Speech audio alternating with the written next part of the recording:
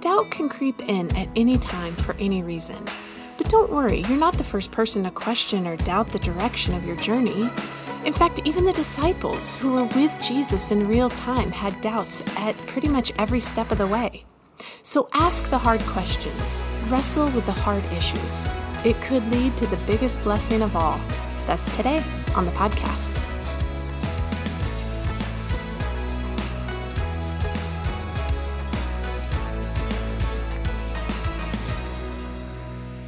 Hey, it's Marisa from the Tower Hill production team. Thank you so much for listening into our Tower Hill podcast. Whenever or wherever you're listening, we hope this podcast blesses you, and we hope that you feel free to share it with someone that you know so that they'll feel blessed too. We are 10 weeks into our summer series called On the Road Again, Finding God in the Unexpected Journeys. This summer road trip has been amazing, and this week is no different. We have a special guest preacher, our very own youth director, Gerard Marone, and he is tackling one of the hardest roadblocks of all, doubt. But the Bible has a lot to say about doubt, so let's check it out right now. So you guys are probably wondering why there's a table up here. So those of you that don't know me, my name is Gerard Marone. I'm the director of student ministries here. But beyond that, I'm also a high school teacher, and my students hate when I teach at the board because I pace back and forth, like nonstop, and I'm Italian, so I'm constantly moving my hands, so they're like, Mr. Marone, you need to stay behind a podium. So I'm going to spare you guys the same process and not pace back and forth like crazy. We are so happy that you guys are here, and we're continuing this series called On the Road Again, Finding God in the Unexpected Journeys. And I love that it's this series of being on a journey, especially because the summer is when we tend to go on journeys more frequently, right? We change our routines after setting them up for 9 or 10 months. All the teachers in the room are like, yeah, I know, they're going to have to get put back in at the end. But it's good for us, right? We take trips and we change things up. Like up here at Tower Hill, we add our 8 o'clock patio service and we give our choir a break. For some of you work, they give you flex time where you can get out early on a Friday or go in late on a Monday to get a little bit more time out of the traffic. And then, like I said, kids are out of their routines. We get them all set. We have them doing the same thing for 10 months, and then we just let them run amok for 2 months.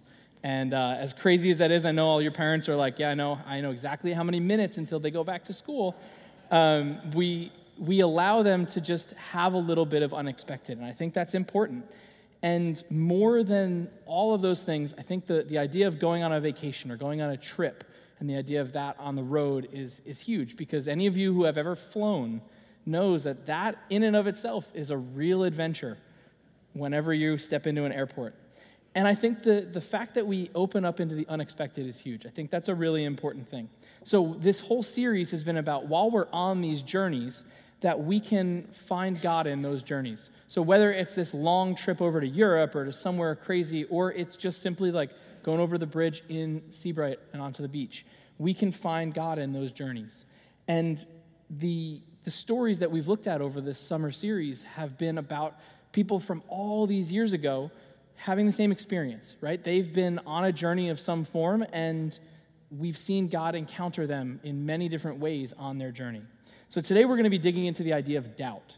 And what happens when you're on a journey is that doubt is this little thing that creeps in and then becomes this much bigger thing as things start to go wrong.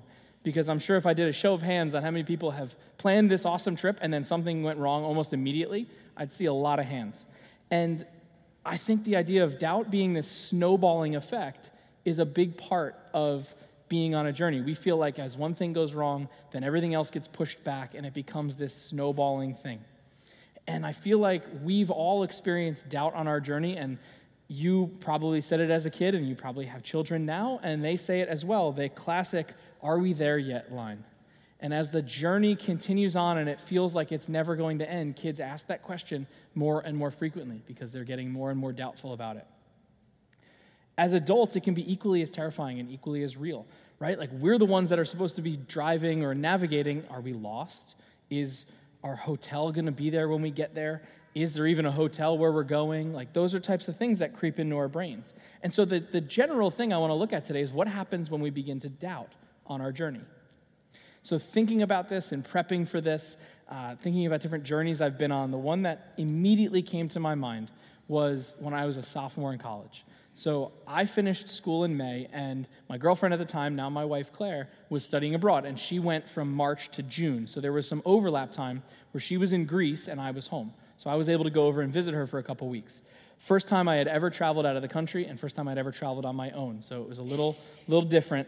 And we get there, she picks me up from the airport, and she tells me she has these weekends trips planned. One was to one of the Greek Isles, and the first weekend was to a place called Meteora.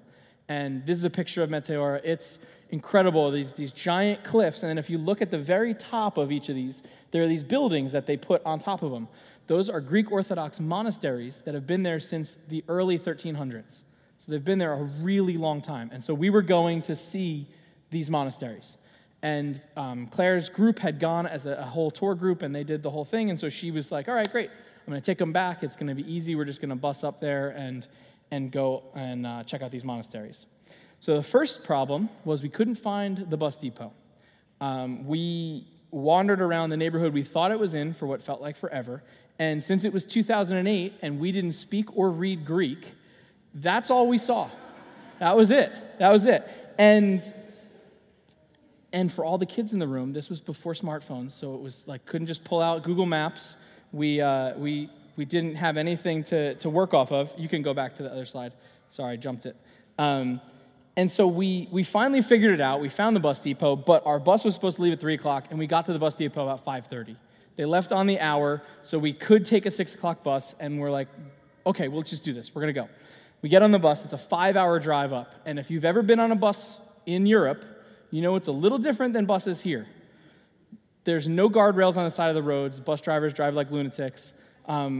Claire slept through the whole thing, and I remember every moment of it, and it was awful. So we get to the town, and then we remember it's like 11:30 at this point, 12 o'clock, close to midnight. We get there and remember that we have to take another bus, that it wasn't just a single bus to get to our hotel, and that was when we realized that the entire town was shut down. There was no other buses running for the night.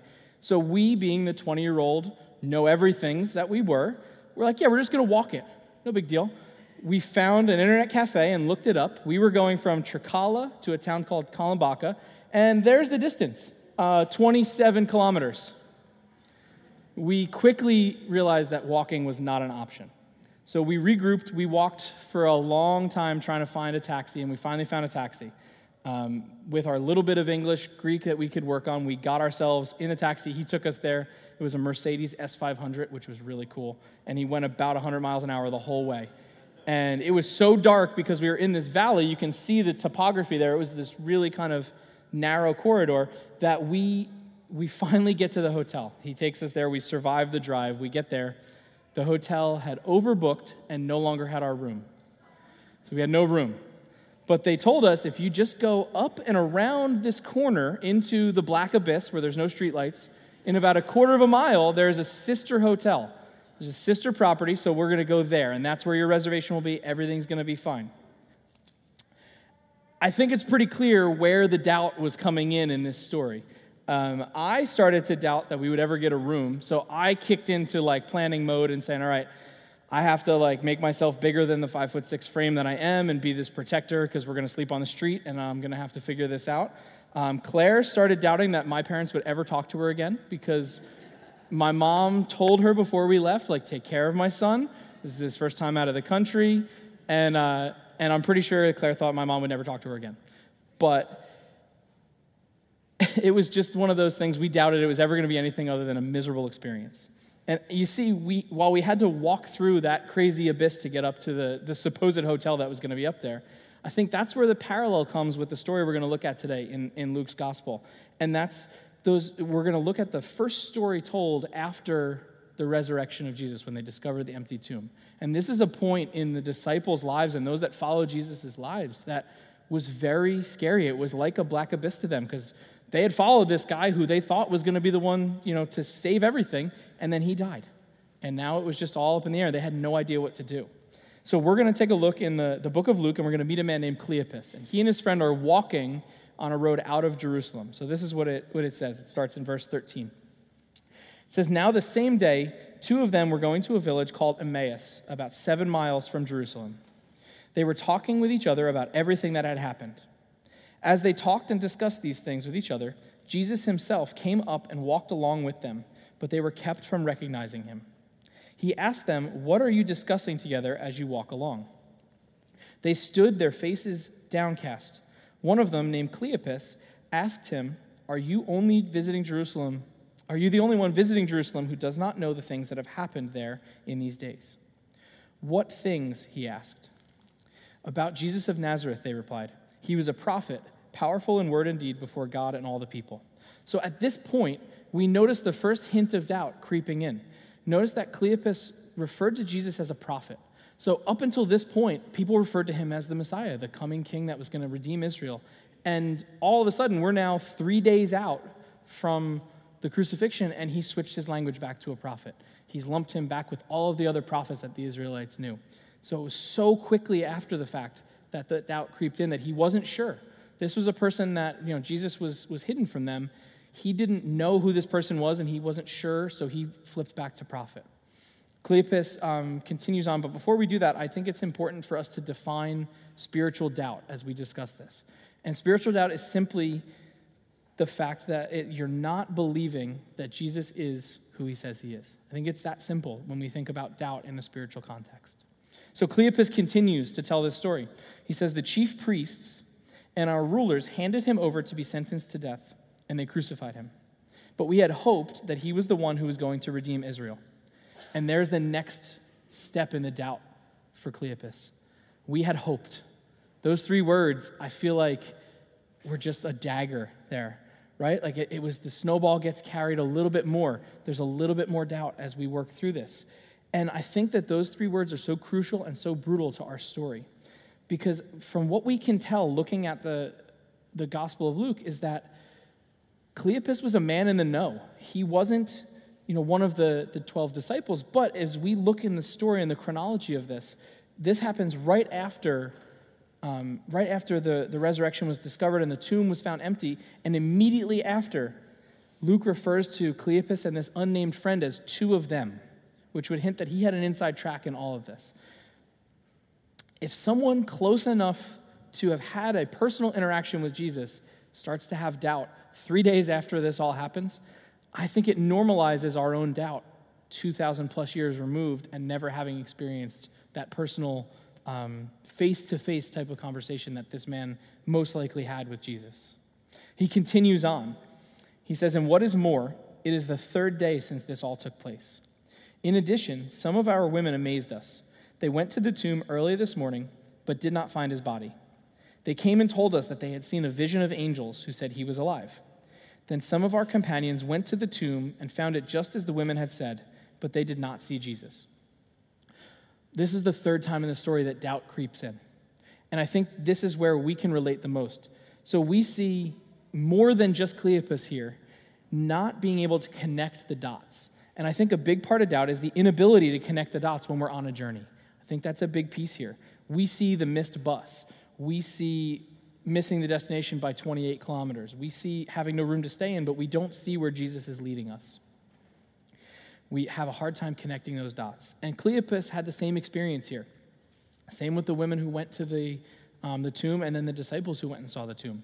They had heard Jesus talking about all he was going to be doing over those 3 years that they were with him.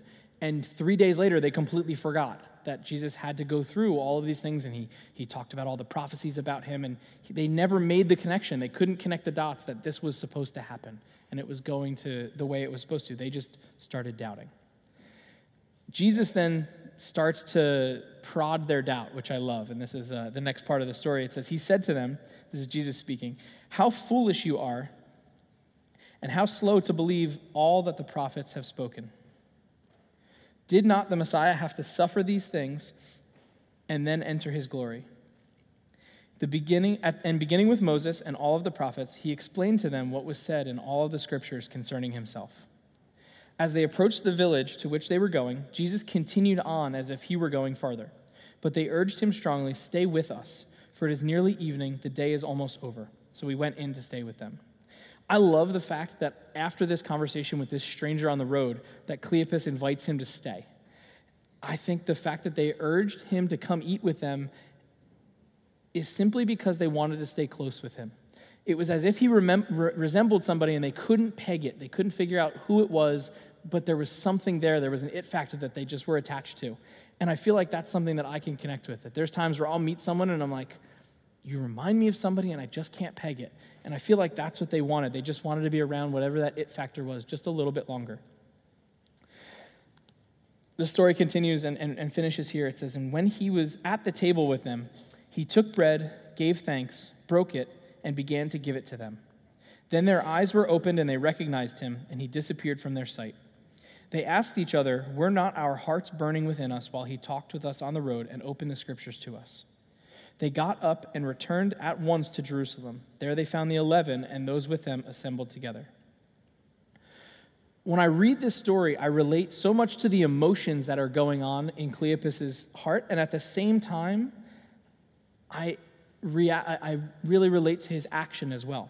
So, as I mentioned earlier, when I have doubt creeping into my mind and creeping into my life, I get busy. I'm a doer. I'm an action person. So, like in our Greek story, I immediately was like, okay, we need to figure this out. Like, let's get a plan. Let's start working through this. I just jump into action when doubt creeps in. And that's really how Cleopas reacts to this situation in our story. He's leaving Jerusalem. He's walking away from what is becoming the epicenter of Jesus' ministry, where it starts off after the resurrection. He's leaving after Passover to go back to whatever he did. We don't know. There's not a lot of genealogy there, but the doubt led him into action. And the same thing happened for many of the disciples. If we think about some of the other stories after the resurrection, like if we look at Peter's story, Jesus comes and meets Peter in the boat where Peter's fishing. Right? Peter was a fisherman before he met Jesus and was called into ministry, and as soon as that ended, he went back to fishing. He went back to what was comfortable, and his doubt led him to action, whether it was right or wrong. On the emotional side, many days I feel like Cleopas. I feel like I was saying I had hoped, right? That I had hoped that Jesus was going to redeem me and clean up the mess that I made or the mess that I was in. And I'd be lying if I said I didn't have moments in my life or days or weeks or seasons where I doubted that Jesus is who he says he is. That would be a total lie if I said that. I've never doubted that. And there have been so many moments where I wanted to see with my eyes like the 11 got to and like those closest to Jesus got to see, and I just haven't gotten that experience. But I think there's 3 actions that can come out of this story from Cleopas and his encounter with Jesus that helps us to kind of figure out what to do when doubt creeps into our journeys. First and foremost, I think it's important for us to let out our doubt. If we look at the story today, it strikes me that Cleopas started talking to this random guy on the road pretty much as soon as he met him. It was, he opened up. And if we think about the history and we think about all of the stories surrounding those closest to Jesus at and around the crucifixion, you didn't want to talk about this. You wanted to keep this underground. They were looking for people who followed Jesus. So the fact that Cleopas is just openly telling about how they found the empty tomb and there was a vision of angels and all of this stuff, it's really fascinating to see that Cleopas desperately just needed to talk to somebody. He just needed to get it off his chest. He had all this doubt that crept in so fast, and he just needed it out. He needed to kind of brain dump it off of his shoulders. And I think that's also why he didn't want this stranger to leave, is the stranger provided something that he needed so badly, which was someone that would listen, someone that would just be there and say, I understand and I'm hearing you right now. In our journey in Greece, that was one of the things that we had as Claire and I traveled and tried to figure out what to do. We were constantly talking. I feel like we sat at that bus station for like 25 minutes trying to decide whether we should even get on the bus or just stay in Athens for the weekend and just bag the whole trip.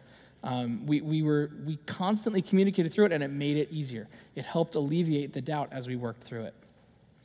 And just like we shared our doubts in that Greece situation, I think that's something that we need to do as the body of Christ. We need to be able to share our doubts when we're doubting that Jesus is who he says he is.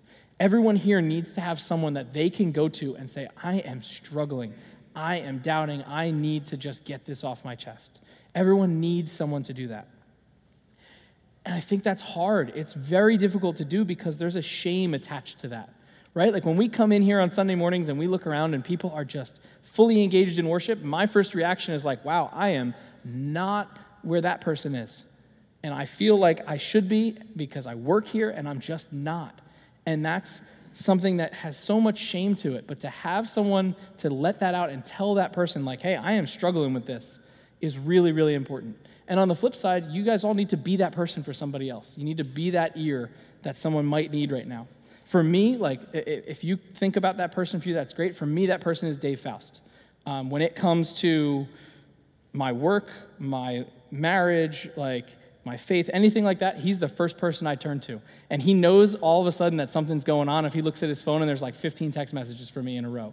He knows that there's something up and that we need to talk. So I encourage you, when you leave today, figure out who that person is that you can share your doubt with. The second one is to find community when doubt arrives.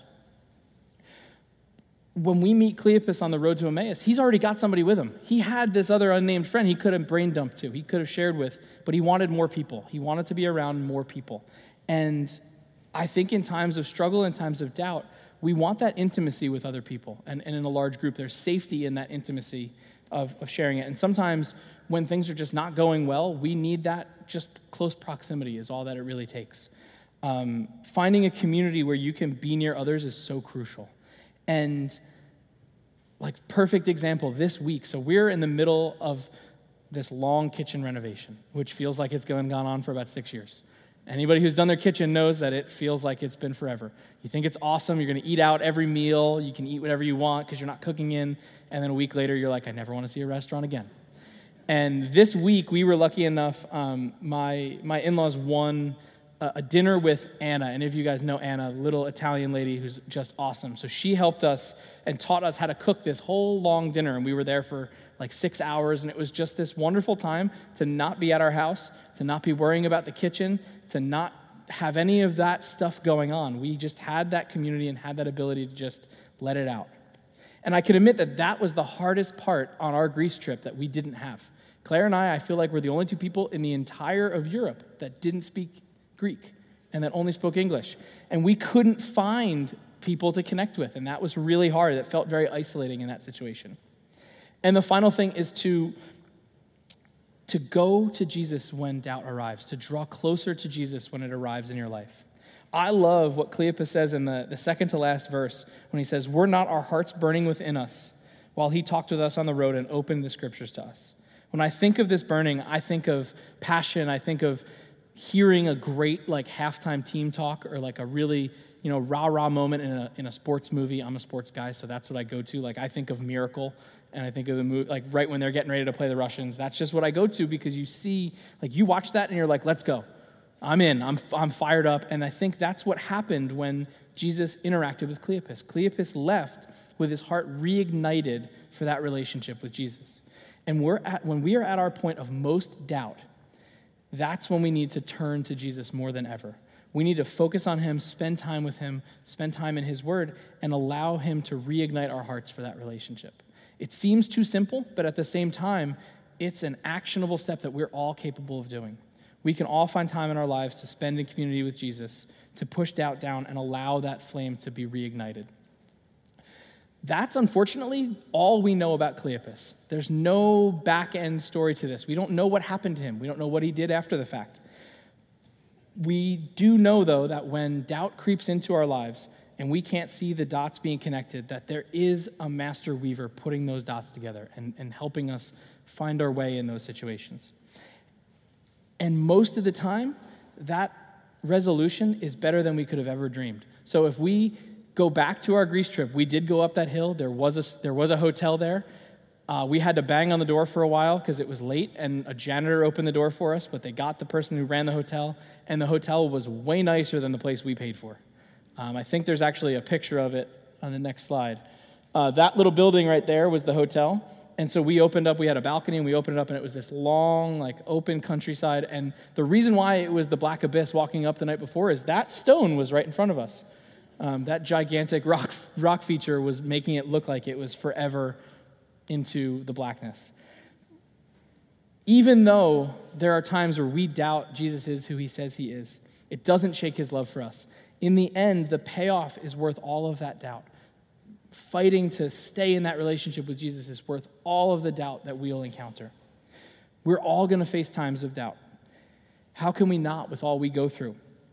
But we know the end of the story. We know that at the end of the day, Jesus takes all of that doubt, all of that hurt, all of that pain on himself at Calvary for us because he just wants to be in relationship with us. He just wants to spend time with us.